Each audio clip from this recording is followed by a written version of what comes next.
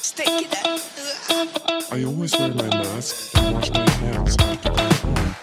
It's a good choice, but I think I pay too much. I am the king of the ring. Welcome to the Japan What Podcast, episode 120. I am your host, Matthew, PMBigelow.com. And you can go there to find all the needs for the show. This is the show coming at you from the Tomihisa Cho Studios in Shinjuku, Tokyo, Japan, the armpit of Asia. And this is the podcast, of course, that covers AI markets in Japan, the rising conflict in the Indo-Pacific, news analysis, and more. Thank you for joining us today. We've got a busy show for you today. The November chills have begun to set in.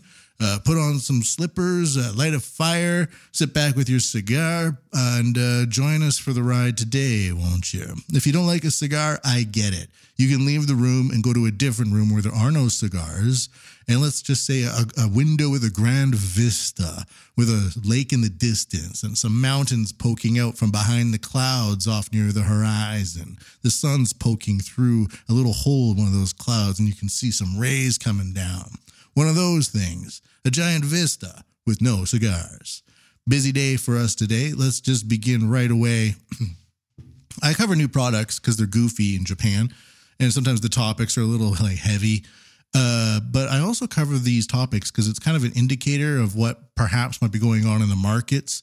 And I believe that we're all myopic beings. Like we don't really have as much scope as we think we do about things. So I try to sometimes get out of my little hovels, my little networks, and explore what products are being made. And one of the reasons I did do this is because this is quite a while ago, but I was in Harajuku, and this is when there's an application in Japan called Line, and it's like the mobile app, and then there's music on it and stickers, and it became very popular with women, so then it became very popular with men.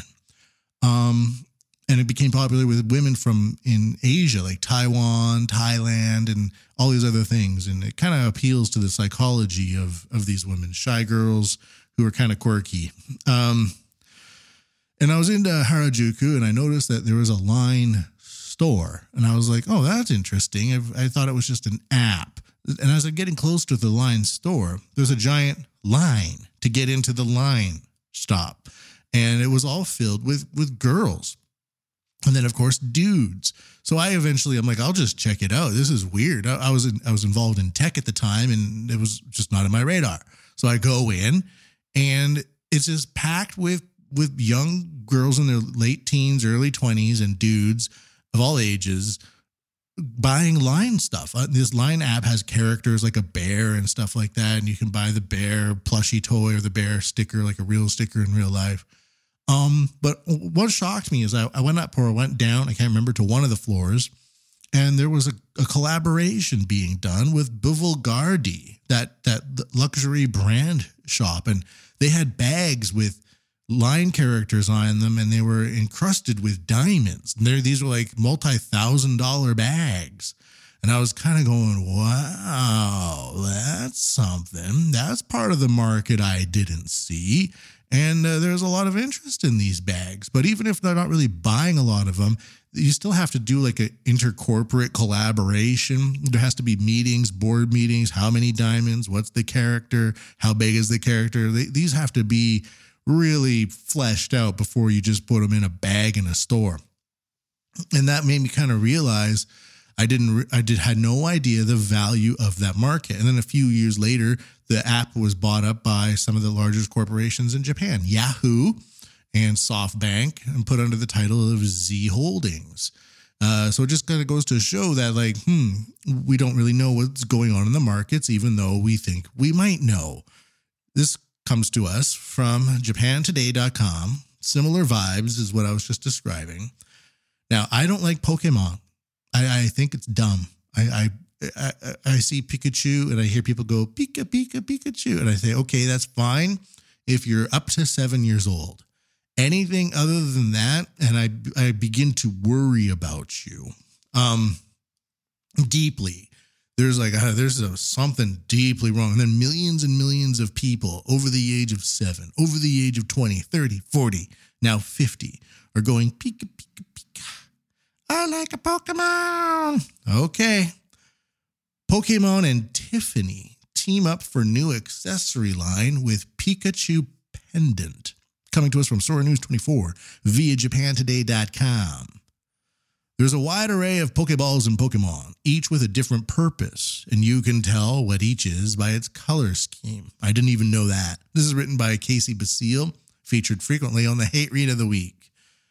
The red and white standard Pokeball is an all-rounder, of course, while the Ultra Ball, covered gray, yellow, and white, is for catching particularly powerful pocket monsters, and the Fast Ball with an orange and yellow top is for targeting speedy ones. I didn't know this.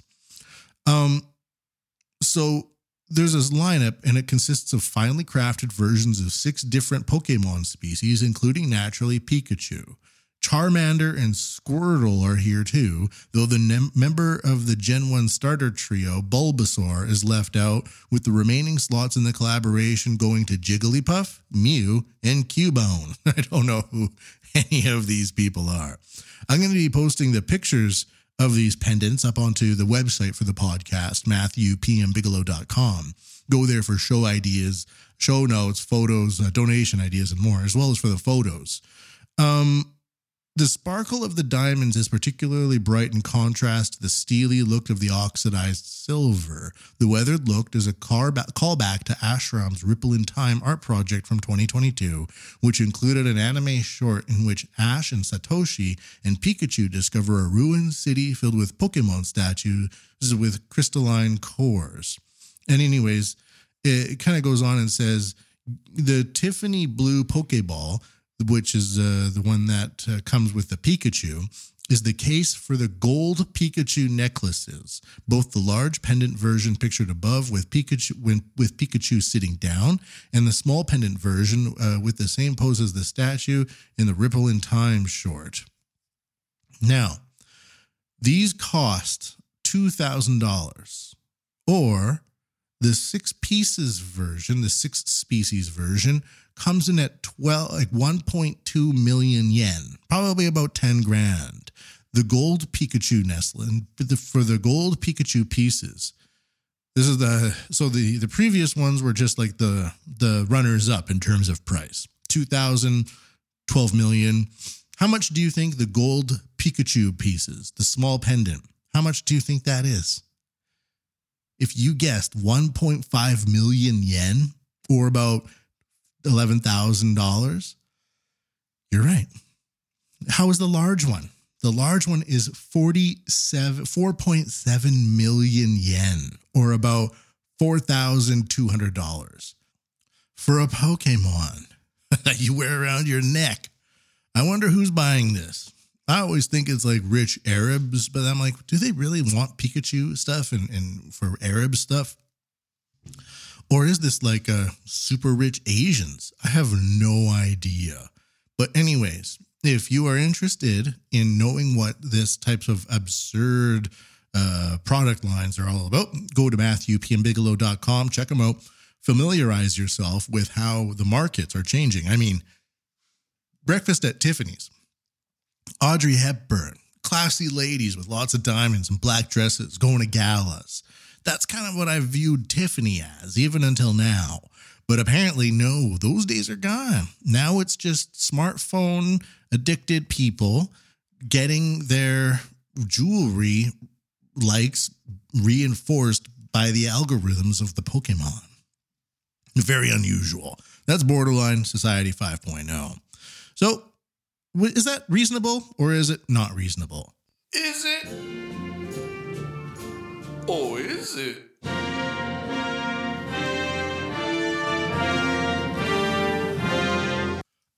All right, moving on next to the next topic. We're going to delve right into it today, getting back into Society 5.0. The fourth industrial revolution will enable us to create a new society.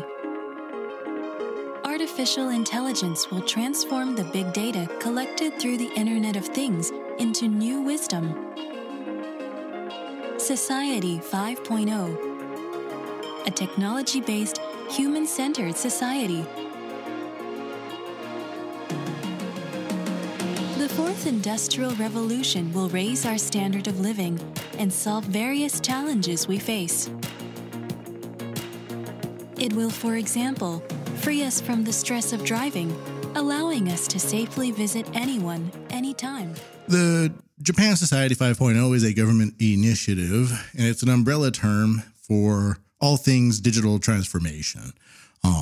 Your AI, your drone delivery, all of these things. It was originally conceived back in 2017. This is when I was working as a teacher at a telecommunications company, researching AI markets and AI trends for the engineers. And at the time, this telecommunications company was investing about $100 billion into AI, one of the main three telecommunications of Japan. And so I had this fly on the wall view, and that's where I learned about a lot of this stuff for AI markets specifically. And that's why I don't talk about like the AI doom or the AI is going to take over. It's mainly from markets and engineering perspective that I learned to tackle this from. And I've kept it up over the years. The reason why I think it's important is the government is still unleashing, is still moving forward with these ideas, even though they are evolving perhaps away from the original intent. Now we see a lot of equity and SDGs being shoehorned into the Japan Society 5.0 initiatives. And largely that's because, in my opinion, back in 2017, a lot of this AI cloud technology, and let's just clarify what I mean by AI. It's basically automation in the cloud where you have sensors or cameras in real life that are equipped with, pixel recognition. They identify pixels. They automatically send a warning or something to happen in the cloud, and that can go to an administrator or it can set an action to send somebody to a location. That's kind of what I mean largely by AI. I don't mean the robots are coming to kill you AI, and I just want to clarify that. The reason why I tackle it from that perspective is because studying the Chinese markets and all that, they're making ports that are autonomous. The ships come in and the cranes take those giant containers, put them onto self-driving trucks. The self-driving trucks go to the 18-wheelers or whatever is being used to transport them. And there's people get around the port by self-driving buses on these routes. And it's configured by engineers in a watchtower that are mainly using 5G equipment to ensure that the port runs smoothly with all this wireless connectivity. It's not like it's perfect, but it might be more efficient than hiring tons and tons of people who are always coming and going and stealing and dropping and kicking stuff. If you've ever worked in shipping and receiving, which I have, I can bet you that most of the people all over the world involved in that line of work don't like what they're doing and don't treat your stuff very well. Whereas the computer or a machine might drop something sometime, but it's not going to be actively out there trying to destroy the purchase you made on Amazon or whatever app that you were using to buy your stuff. So that's kind of what I mean by Society 5.0. We look at the ports in China and how they're automated, and they're not looking at in terms of doom and taking your jobs. They're looking at it in terms of efficiency and flow. And that's the way I've kind of learned to look at it as well. That's quite the preamble. Let's go into it right now. But one thing that has developed over time is like the fact that AI imaging, like image creators, have gotten really, really good recently. And this is just a very brief one if you're interested in it. But new Tezuka Blackjack manga episode created using AI unveiled. This comes to us from Kyoto News via JapanToday.com. A new episode of Osamu Tezuka's famous Blackjack manga, made with the help of artificial intelligence, was unveiled Monday, with the creator saying that while the work reflected the spirit of the late legendary manga artists, its adaptability its ability to depict human feelings remains an issue.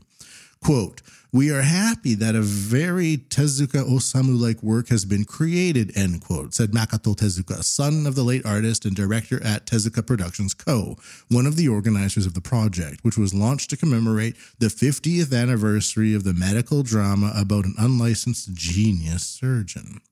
The latest 32-page episode will be published Wednesday in the weekly comic magazine Shunkan Shonen Champion and will feature a female patient who has had a transplant for what was supposed to have been a perfect AI-made artificial heart. The magazine ran the original Blackjack series from 1973 and 1983. Quote, the new episode contains the sanctity of life as a theme and raises issues posed by advanced medical technology in modern society, end quote. Makoto Tezuka told a joint press conference alongside project team members in Tokyo. The team used generative AI models that learned from some 200 episodes of Blackjack, another 200 short-form manga works by Osamu Tezuka, who died in 1989, and 20,000 pages of his manga characters' facial image data. Under the project, which was officially launched in May, the team input plot ideas into the AI and requested it to come up with a full story for a new Blackjack episode. Interacting with the AI model enhanced creativity, and generated text was adjusted to better reflect the team's vision of the story in a way readers could easily understand, the team said. The AI models used in the chat were ChatGPT's Advanced GPT-4 and Stable Diffusion, an image generator. Anyways, it goes on from there. Very interesting idea. The AI would probably be better at manipulating the image data in aggregate. And then, like they said, like the team members come in and adjust the dialogue and maybe adjust some of the eye movements or locations and stuff like that to make a Tezuka Blackjack manga. So there we go. That's a version of Society 5.0 that I kind of like. I like the AI image generators. They're fast. They're good. It's easier to get them done. I used them for the podcast recently. I'm using Microsoft's Bing, and I hate Microsoft, but that Bing, let me tell you, Bing, Bing, Bing. Next, Panasonic envisions a world where homes and offices can be powered by their windows. Now, this is a futuristic theme, and basically for the Japanese side of the Japanese 5.0, Japanese Society 5.0, there are two main factions. The factions of administration and regulation, which now is shoehorning all the DEI and the diversity, equity, inclusion, the SDGs, and kind of finding a space for this new creepy, weird thought control middle management system where you might want to like say, I want an image generator to make me like a cat samurai committing seppuku and nightmares are flowing out of the wounds and people are looking on and gambling as to how long that he will live before he dies. I think that should be fine if you want to put that into an image generator, but the image generators can make that image look really great. But there's going to be a whole bunch of like, hey, we got to be safety people in the middle management sectors. That's not bad. Middle management specters that are going to come in and say, whoa, we can't promote violence. We can't promote hate using this thing. Let's just have people like make cute mice riding motorbikes, and that will be it. So you have these very sheltered people who went to university and never really traveled much except in tour groups who are now in these systems, and you go to interact with these systems to make some sort of wacky AI art from like some creative and dark perspective. And they're like, nope, it has to be cute. And if it's not cute, it's hate. And that's one aspect of the Japan Society 5.0. Now, because of the creative vision of the Blackjack people, they're going to be able to manipulate and use the AI imager to fit the design and specs that they want and not have to deal with the SDG, DEI people meddling in their affairs every time you want to interact with the cloud. And that to me is the other side of the equation. So it's like the independent people that see it as a tool to get things done, like the Chinese people in their automatic ports, or the people that view AI as some sort of doomsday device and they need to control it to prevent people from spreading hate and misinformation because, oh, what happens if we're responsible? I could have stopped it. Those are the kind of the two camps. And here we go with another one that fits into like the go get 'em camp, the good camp. Panasonic envisions a world where homes and offices can be powered by their windows. Tokyo. This comes to us from thestar.com. .my. Imagine a future where the glass windows and walls of buildings such as homes and offices can directly harness solar energy in place of unsightly and space-consuming solar panels. This reality is just years away, with the technology developed by Japanese electronics giant Panasonic currently being used in the trial project in Fujisawa, south of Tokyo. So not only I don't like this whole maybe in the future type thing, but well, they're trialing it right now so we can dabble in it a little bit. The reason why I don't like this whole that happens in the future, maybe perhaps, is that it's just used by companies to make them appear more technologically advanced than they are. Like, oh, look at our new hydrogen powertrain. We're going to use it maybe in 45 years. Aren't we advanced? It's like, well, maybe come back to me in 45 years. But with trialing and it's maybe over the horizon with this solar panel window stuff, the idea is to enable buildings in crowded urban jungles to serve as discrete mega solar power generators, Panasonic Group Chief Technology Officer Tatsuo Ogawa said in an interview on November 17th. We are recording this podcast on November 21st, 2023. Quote, we aim to create an energy-generating glass that allows power generation in any area where glass building materials are used.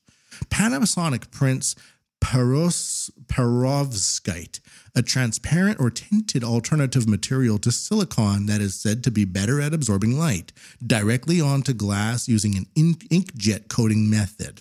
This allows ultra-thin solar cells to be embedded in unconventional spaces, such as windows and walls, it said. The company is now working to resolve potential vulnerabilities. Moisture damage, for one, is preempted by adding a second glass sheet. Quote, the solar cells must be durable enough because they are meant to last for decades, and we must make it easy for construction companies to use the modules, he said. On top of that, we must make sure the electricity collection and management system is reliable. And it goes on from there. I'm not going to read the whole article because it's kind of speculative, but I thought that was kind of interesting. Now, the one thing that is really kicking off right now, the idea of the drone delivery system in the Japan Society 5.0, it said drones will be able to deliver anywhere, anyhow, and medical stuff and da-da-da-da-da. Now we're seeing a bastardized version of this come into play. When you're in the middle of the countryside and you're using not extinct, but defunct infrastructure as your routes, like for example, if you're just flying drones over people's property and it's very noisy, Japanese people are going to complain, and then the companies are going to have to deal with it, and it creates a big ball ache for everyone. But if you have defunct train lines, well, now you technically have infrastructure that's in place, and if you start using it as a path for drones to fly over, it's hard for people to complain about that because the infrastructure is already there. And so that's what's happened a few times to trial drone delivery service. But when you're in dense urban neighborhoods in Japan, there's power lines everywhere. There's lots of variability. Every building is quite different from each other. The drones are going to start crashing. And then even if one drone crashes 3 feet and a part of the drone breaks on the concrete, a person's going to take a picture.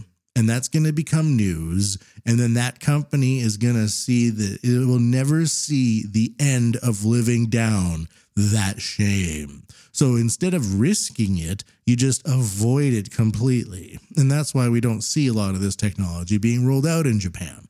Too risky. But this comes to us from newsonjapan.com. And I'd seen some videos of it earlier before. Aerial robots as new infrastructure for suburban delivery. This is a little bit inventive here, but I'll be posting the video up to MatthewPMBigelow.com. a black box that moves like a cable car. This is the aerial delivery robot developed by Panasonic and Tokyo as a new delivery infrastructure for suburban residential areas grappling with an aging population. The robot traverses along wires strung between 10 utility poles within a housing complex and delivers packages to a designated receiving box. It is believed to have a lower risk of falling compared to drones and is also quieter. So it's like using the existing infrastructure, like I said, and instead of train lines, it's using power lines in this case. So the power lines are quite tall. You string up some wires underneath the power lines, still quite high up. And now you have robots that move up and down along these lines, and there's boxes situated along the path, and it lowers the goods into a box and you pick it up later when you need it. Not a bad idea. I'll be posting the video up onto MatthewPMBigelow.com. All right. Not a bad idea. Especially when it's limited. You don't want probably a network of multi-kilometers and there's loops and there's tracks and you got to switch tracks over to get the goods going from one place to another. But if it's like a housing complex and you have a receiving area, and instead of having people coming down all the time, you just send the robot up to near where they live and they come down and get it near where they are. That's the effectiveness of Japan Society 5.0. There's no controversy behind it. It's like, oh, it's more efficient and it works and it's a robot and it's not killing us. And now I get my packages easier. End of the day, it's over. It's done. And next, Ministry, MOL, it's that shipping company to install.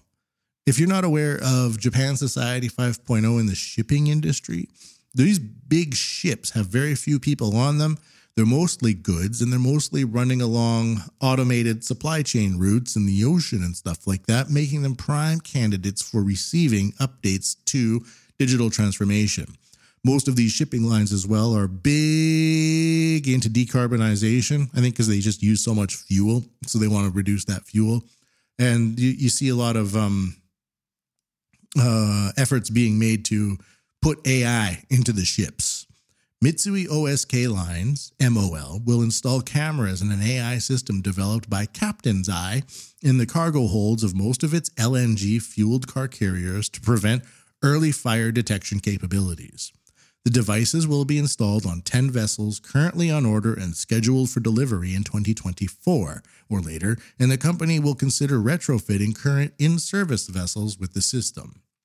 The Captain's Eye AI system sends an alert to crew members on board the vessel and to onshore ship management company when it detects abnormal images captured by the cameras. All MOL car carriers are currently equipped with fire alarms, but the AI-based system will enable faster smoke detection. How? Probably with visualization. In addition, images of the cargo hold can be viewed from both the vessel and on land, leading to faster response in case of fire. It also puts the managers right into the ship's hold, so you can't go down there and smoke weed. It'll sound, the camera will see the smoke coming off of your joint in the Indian Ocean, take a picture of you, and you'll find yourself fired when you get into port. Captain's Eye AI systems are mainly used to detect abnormalities in the engine room and on deck and have been introduced on merchant ships and other vessels around the world. In collaboration with Captain's Eye, MOL, Mitsui Ocean Lines, has conducted demonstration tests of the AI system's smoke detection capabilities using cameras in cargo holds aboard the car carrier Onyx Ace. It has improved the system's functionality through multiple tests and has confirmed its effectiveness, including the successful detections of small amounts of smoke. And of course, by the time the smoke gets to the smoke detector, wherever it is, it might be too late. But if you have early detection capabilities with a camera, maybe you can send people down there to, rescue hundreds of millions of dollars worth of expensive cars or whatever's on that ship. So while it might seem like it's an initial high cost to introduce, the fact that you could save so much in terms of goods on these big ships carrying around all this stuff around the world, as well as put managers on the mainland directly into the cargo holds to maybe view illicit activity that could go on down there by bad crews, you just decrease the amount of crime while increasing the amount of safety. And that's one other part of Japan Society 5.0. We're going to take a look at the big one, though. I'm not going to get into it too much, but ChatGPT is really famous in Japan. When I was at CTech, there was a lot of ChatGPT going on there, and people are using it a lot for various things. I use it a lot for translation, notes, hints, production as well. You ask it something in it about general knowledge, like how do I use Logic Pro X for this? And it just tells me, and I don't need to go looking at it on YouTube and subscribe and like to a channel and all that. So it's very useful. But as the big news in the AI world, Sam Altman, the bigwig over there at ChatGPT, OpenAI, I should say, he was ousted by his board. And if you look at the board, they're basically full of the DEI, SDG, like do-gooder types. And this guy, I think he's just trying to roll out as quickly as possible something that can be replicated rather easily so he can secure as much market share as possible before it gets copied and devalued. But so what happened is, I think it's a coup. What happened is Microsoft is a major investor in this, and Microsoft is not to be trusted. When they took over Skype, they made it really bad. They made it much worse, and they nerfed it as well. And you can also see the same thing happening with Microsoft's Bing that I mentioned earlier. I used to get much better images, but then after even 1 week, it's coming back cartoonier. It's coming back goofier. And Microsoft really just wants everybody to be like some sort of, hey ho, I'm a boomer. Oh, what do you know? Oh, look, it's just doing it for me. Oh, time to get on to Excel. Oh, look at me. I'm a good little employee. They want to turn everybody into like somebody that's subservient to a middle manager somewhere. I think that's Microsoft's core mission. And they've invested billions of dollars, even though most of that money has not been delivered, apparently, into OpenAI. And I think they want the technology. I don't think they want this technology outside of the centralized field. That's the other aspect of Japan Society 5.0, centralized versus decentralized. So Microsoft wants to keep this technology centralized, and they want to own it. But because the guy, Sam Altman, the CEO, was selling it too much and rolling out too much too fast, according to the board members, perhaps, they fired him. Now, what's happening? Microsoft CEO says Sam Altman will be joining Microsoft. So was this a coup or is this like a double coup? What's Microsoft doing here? Because now Microsoft and Sam Altman's going to bring all of his people into Microsoft probably. And ChatGPT is going to be left with a bunch of crazy, weird wokesters. Will you ask ChatGPT to talk about like, the slave trade, and it just won't let you talk about it. It'll be like, you can't talk about the slave trade. That's racist. You have to watch this video about how you're racist. And they'll link to a YouTube video that's probably made by one of their subordinate companies, and they create their own weird cult programming. That's what a lot of those SDG, DEI people are. They're basically like, a lot of them are just like do-gooders, but they're the low-level people that are walking deep into like the cult, and these people are serious cult members. Like, you listen to them, they're like, we just want everybody to have free lunch. We want to make your free lunch, and we always want you to come to us for a free lunch. And if you go anywhere else and you pay for the lunch, we're gonna you can't. That's racist, and we're gonna use misinformation, and we're gonna like. That's how quickly they go. Like from just come to us for a free lunch. That's so racist. If you don't come to us for a free lunch, we're gonna get you a free lunch. Okay. And there's a lot of people in this field of technology that just kind of say, I just want to use it to build cool shit. Can I just do that without this weird cult floating around? But that's what happens when it's centralized. You create these centralized systems and you basically create enough of a suction into the centralized system to attract all of these weird modern day cult members that regulate and meet and then make unions and then decide the future direction of this technology. And it doesn't go anywhere. Nobody uses it. And then they just say, too bad, they quit and they move on to the next thing. And, you know, the person who invested it or created the company originally is left either holding a giant bag of money now, like Sam Altman is going into Microsoft, the same. He's going to be circled back into the same circle jerk probably, or they're left holding a bag of garbage and it's totally devalued. So those are the weird kind of things that are going on with Society 5.0. It's an ongoing thing, and so it's developing and evolving. And like 6-7 years ago, it was all about like advancements in camera recognition being used for security purposes. But all that technology has basically reached a threshold where it's still improving, but it's not like it's a new technology. Now it's filtering down to the regulatory level. But the regulatory level has now been filled up with all these crazy DEI, SDG people, and they're really chewing on it like some sort of weird chew toy that they're going to have to tame in order to deliver it to people like you and me. So I'm staying away from them. That's for sure. The fourth industrial revolution will enable us to create a new society. Artificial intelligence will transform the big data collected through the Internet of Things into new wisdom. Society 5.0, a technology-based, human-centered society. The fourth industrial revolution will raise our standard of living and solve various challenges we face. It will, for example, free us from the stress of driving, allowing us to safely visit anyone, anytime. We will have access to the latest medical advancements at a low cost, no matter where we are.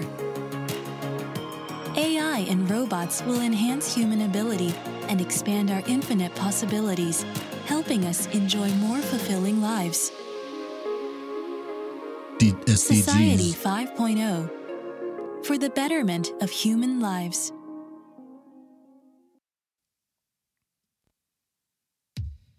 Have you ever considered donating to the Japan Wood podcast? Of course you have.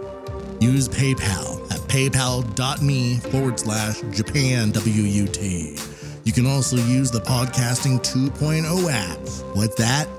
It's a great new value for value system using protocols, open source protocols for app development that goes around the censorious nature of big tech and prevents the middle managers from coming in and regulating what you can or cannot see or hear or listen to.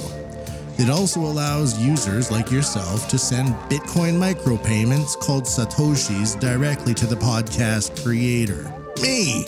We're set up. It's called being lit. The Podcasting 2.0 infrastructure is alive and well. There's a growing number of apps, growing number of music apps as well, music shows.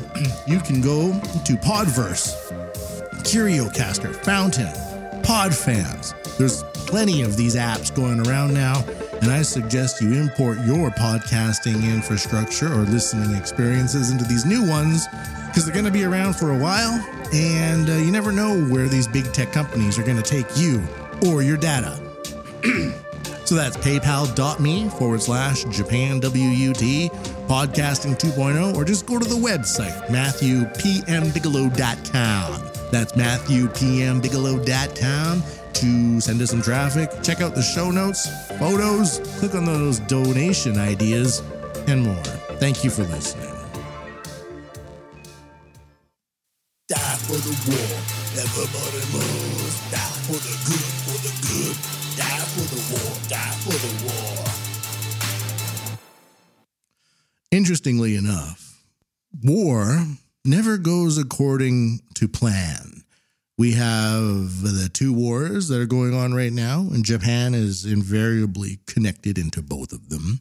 The one being right now that's the hottest is the Gaza-Israel conflict. We're not going to go too much into it right now, but interestingly enough, and I found like an aspect that doesn't drag us into like, I support them, no, how dare they with the hospital, what about that's a gravity well. I've established a narrative to keep us out of the gravity well, so our ship might shudder a little bit, but we're not going to get sucked in. So what happened was,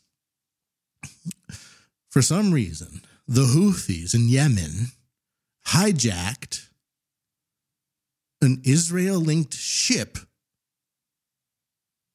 but it's a Japanese ship. We're not really sure how this happened. This is coming, I got this from AlJazeera.com just to get a different perspective from, when was this? November 20th, 2023, and we're recording this on November 21. Japan seeking talks with Houthi hijackers of Red Sea Israeli-linked ship.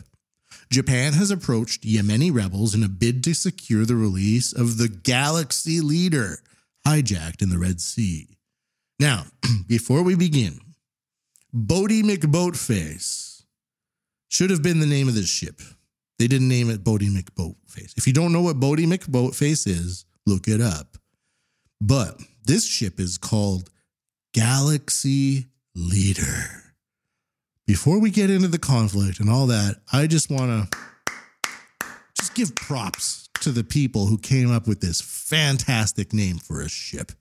Could you imagine calling something Galaxy Leader? Now I can. Japan says it is directly approaching the Houthi rebels who have hijacked a cargo ship in the Red Sea. Tokyo said on Monday that it is also, quote, communicating with Israel, end quote, as it seeks to secure the release of the Galaxy Leader. The ship is owned by an Israeli businessman and operated by a Japanese firm. The Yemeni rebel group attacked the vessel the previous day while it was to India from Turkey in response, it said, to the heinous acts being committed by Israel in Gaza. Now, this isn't written in a way that's really good for me, but basically said the Yemeni group attacked the vessel because the Yemenis are taking the side of the Palestinians. The Japanese government has strongly condemned the seizure of the ship, which is operated by Nippon Yusen. Tokyo has urged other concerned countries, including Iran, Saudi Arabia, and Oman, to participate in persuading the rebels to release the vessel and hostages soon. Foreign Minister Yoko Kamikawa said Tokyo was, quote, communicating with Israel, and in addition to directly approaching the Houthis, we are also urging Saudi Arabia, Oman, Iran, and other countries concerned to strongly urge the Houthis for the early release of the vessel and crew members. It goes on from there. Interesting, because Japan likes to think like largely it can just avoid conflict. Like, we're not taking a side, but we're still going to operate in the area. Same thing with Ukraine and Russia, which we'll get a little bit to as well. Oh, we're not taking a side, but we're going to totally side with America. But we hope we can still do business with Russian gas companies. But we're still, as you know, people taking the side of the Americas, going to withdraw all of our operations from Russia. But let's just hope we're cool, okay? I don't think a lot of people are going to go, okay. I think a lot of people are going to go, we're not going to let you play this both ways for long. You're going to get your foot stuck in it. And that's what happened with this ship being seized. All right. So there's a ship that's seized. And there's a video from Al Jazeera as well. It'll be linked up at MatthewPMBigelow.com.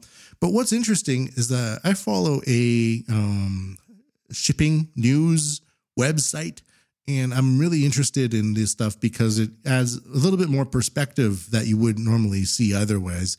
Most mainstream news would be like what I just read. There's this side and there's this side, and this side says this and this side this says that. And that's like, okay, we're done, we're over. But when you get into a little bit more niche areas, I'm not a niche person. You niche people can frankly stay over there.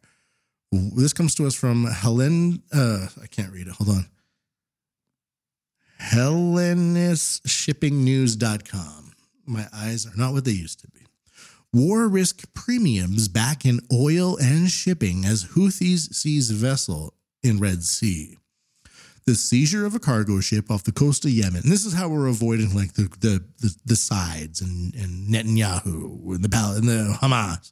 The seizure of a cargo ship off the coast of Yemen by the Houthis on November 19th has seen the return of war premiums for oil and shipping in the region, analysts said. The Iran-aligned Houthis announced October 31st their decision to join the ongoing conflict between Israel and Hamas. The Houthis previously aimed their missiles and drones at Saudi Arabia. The Houthis spokesperson, Alamid Yahasari, issued a statement November 14th announcing the group's intention to sink Israeli ships in the Red Sea. On November 19th, the group seized a cargo ship, which they claimed to be Israeli-owned, and threatened all ships affiliated with Israel in any way that they should be at risk of seizure. This is where like the shipping industry gets really interesting for me, because it's like it's flagged here, it's owned by this one, but operated by this one. It's a pretty interesting market. Galaxy Leader, the Bahamian flagged vessel seized in the Red Sea, is chartered by Japanese company NYK Line and is part owned by Israeli billionaire Abraham Unger. Best sentence ever. The seizure of the vessel will indicate to ship owners transiting the Red Sea that war risk premiums will rise. Love Mengani, a shipbroker with Dubai Blue Peak Commodities and Shipping, said, quote, "As a shipbroker, I'll have to do more KYC." What's KYC? When I'm offering my client a ship to see if there's any Israeli ownership involved in this. Oh, know your customer. As a shipbroker, I'll have to do more know your customer when I'm offering my client a ship to see if there's any Israeli ownership involved in this ship, he said. Shipbrokers will have to get armed guards on board ships transiting these waterways a lot more than they used to, increasing costs. So we're gonna end it there, but I just thought that was an interesting take on all of this. Of course, you have we're just gonna have this limited military operation in Gaza. Oh, the Houthis are joining in. Oh, now the Houthis are gonna sink these Israeli ships. Oh, they've seized this Israeli ship, which is operated by a Japanese company. It's Bahamian flagged and part owned by an Israeli billionaire. You cannot predict where war is going to go. You really can't. And I thought that was an interesting aspect to this. And so now we're going to see maybe shipping costs go up. We might see a lot more hesitancy for ships to transit these lanes. Or it could even here's just an idea. By targeting Western affiliated countries or G7 countries and allowing Belt and Road Initiative countries to go through, they might be able to reduce the cost of shipping for China and Russia and Iran and other places like that by increasing the amount of pressure on G7 related countries going through the same area. So then it creates like a parallel economy where one group of ships is now targeted and now has to have armed guards, or you can use these other ships, which are just fine and don't need armed guards at all, and they're cheaper and more in line with your values. So we could see this leading to even perhaps more de-dollarization, where China could step in and start offering yuan-denominated transition to people using their own flagged ships for their own shipping lines, and avoiding the heightened risks associated with being on the G7 side in this very adverse area of the world. Interesting, isn't it? War. A couple of more headlines before we call it a day for today. Japan should join AUKUS, Australia, UK, US trilateral agreement, says former Prime Minister Taro Aso. Originally, Australia was going to commission a bunch of submarines from Japan, but they didn't. Eventually, they went with America over France. All this, it's interconnected. But anyways, I think the Taro Aso wants to see some more money coming into Japan, so he wants to join in on the AUKUS. Japan to provide patrol ships to Bangladesh with an eye on China. That's also the Free and Open Indo-Pacific, the Quad Initiative. Cargo ship, we just covered that. U.S. Marines conduct a drill on island seen as vulnerable to China. Japan vice ministers visit Ukraine to examine recovery needs, right? So Japan sided with the United States, and Ukraine's going to need a lot of rebuilding, and Japan's going to go in there and offer a bunch of ideas. They're going to get turned down, and all of the Ukrainian and the G7 people will redefine their relationship with China and allow China to rebuild Ukraine, is my guess. But finally, unsafe and unpredictable interaction with the People's Liberation Army Navy of China. This is a really strange one. This comes to us directly from the Australian government. The Australian government has expressed its serious concerns to the Chinese government following an unsafe and unprofessional interaction with the People's Liberation Army Navy destroyer. On Tuesday, 14th November 2023, the HMAS Toowoomba was in international waters inside of Japan's exclusive economic zone en route to commence a scheduled port visit. The Toowoomba had been in the region conducting operations in support of the United Nations sanctions enforcement. It had stopped to conduct diving operations in order to clear fishing nets that had become entangled around its propellers. At all times, Toowoomba communicated its intention to conduct diving operations on normal maritime channels and using internationally recognized signals. While diving operations were underway, People's Liberation Army Navy China destroyer operating in the vicinity closed towards the Toowoomba. Toowoomba again advised to the China's destroyer that diving operations were being conducted and requested the ship keep clear. Despite acknowledging Toowoomba's communications, the Chinese vessel approached at a closer range. Soon after, it was detected operating its hull-mounted sonar in a manner that posed a risk to the safety of the Australian divers who were forced to exit the water. Isn't that nuts? Like, why would you do that? Why would you come up to another ship with divers in the water and just pummel them with sonar? That's like evil gangster stuff. I can understand, like, if it's getting really close to Chinese shores and you're some country like, let's just say France, like you're a France Navy destroyer and you're coming up into Hainan area and the Chinese get a little antsy and they shoot some sonar. But if you're like in the exclusive economic zone of Japan and let's just say they're untangling the nets, but they're really doing something else. Like, who knows what they're actually doing? I don't trust the Australians. I don't know about you. Why would you trust the Australians? It's a penal colony. Why would you trust them? But do you go ahead and just trust the Chinese? The answer is no. But even so, why would you take your sonar equipment, move up on them, and just zap them with a bunch of sonar equipment? That's some like raising the standard of what is acceptable or not acceptable. That is like provoking people. That's not what you want to do in international waters. If somebody did that, I wouldn't be surprised if you just took a torpedo and sunk that ship and said, hey, you can't do that. We're going to kill you because we don't know what you're doing next. You can't just come up to me. It's like, you can't come up to me with a baseball bat and start swinging it at my head. If I have a gun, should I just shoot you in the face? It's one of those arguments. Anyways, that's going to be the war idea for today. Interesting to see the war in Ukraine settling down. Russia's going to basically keep all of the gains that they've made. The other side will make some sort of posturing, but NATO's a joke, and it's signaling as well to more and more despots around the world that there's really now is a window of opportunity to act if you want to start stirring shit up, rewriting some borders on the map, taking advantage of the weakness within Joe Biden, Justin Trudeau, and even Prime Minister Kishida right now. He has a strongly approval rate of 1%, and he has like an overall approval rate of 20%. And it's all of these countries that I'm talking about are being infested with the DEIs, the SDGs, the World Economic Forum talking points.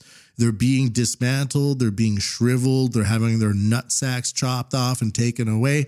And the rest of the world can kind of see that. So now is the time to be very hesitant about what's going to be happening in the future.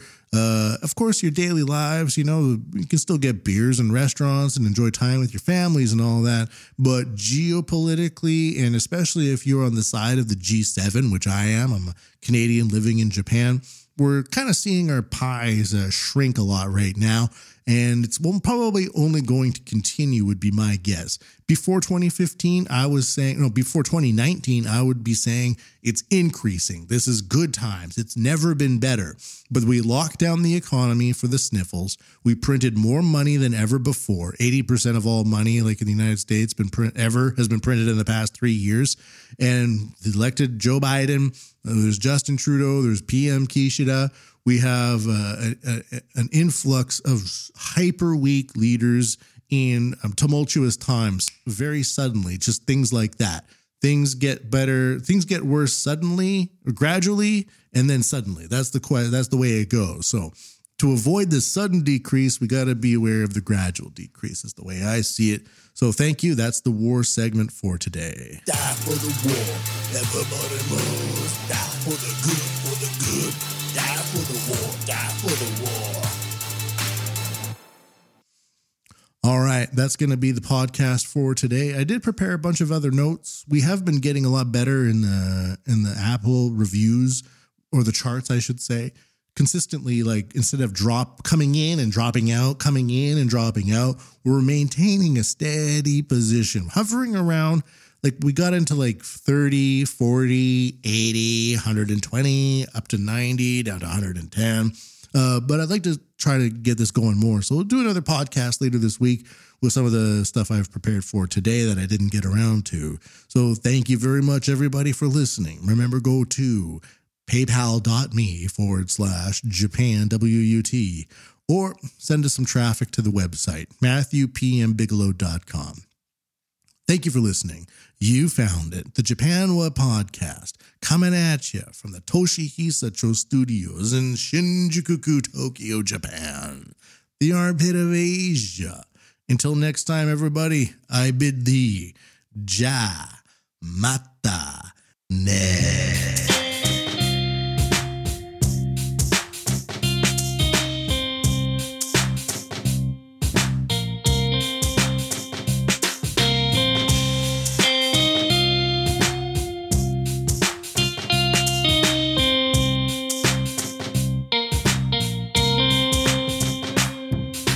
You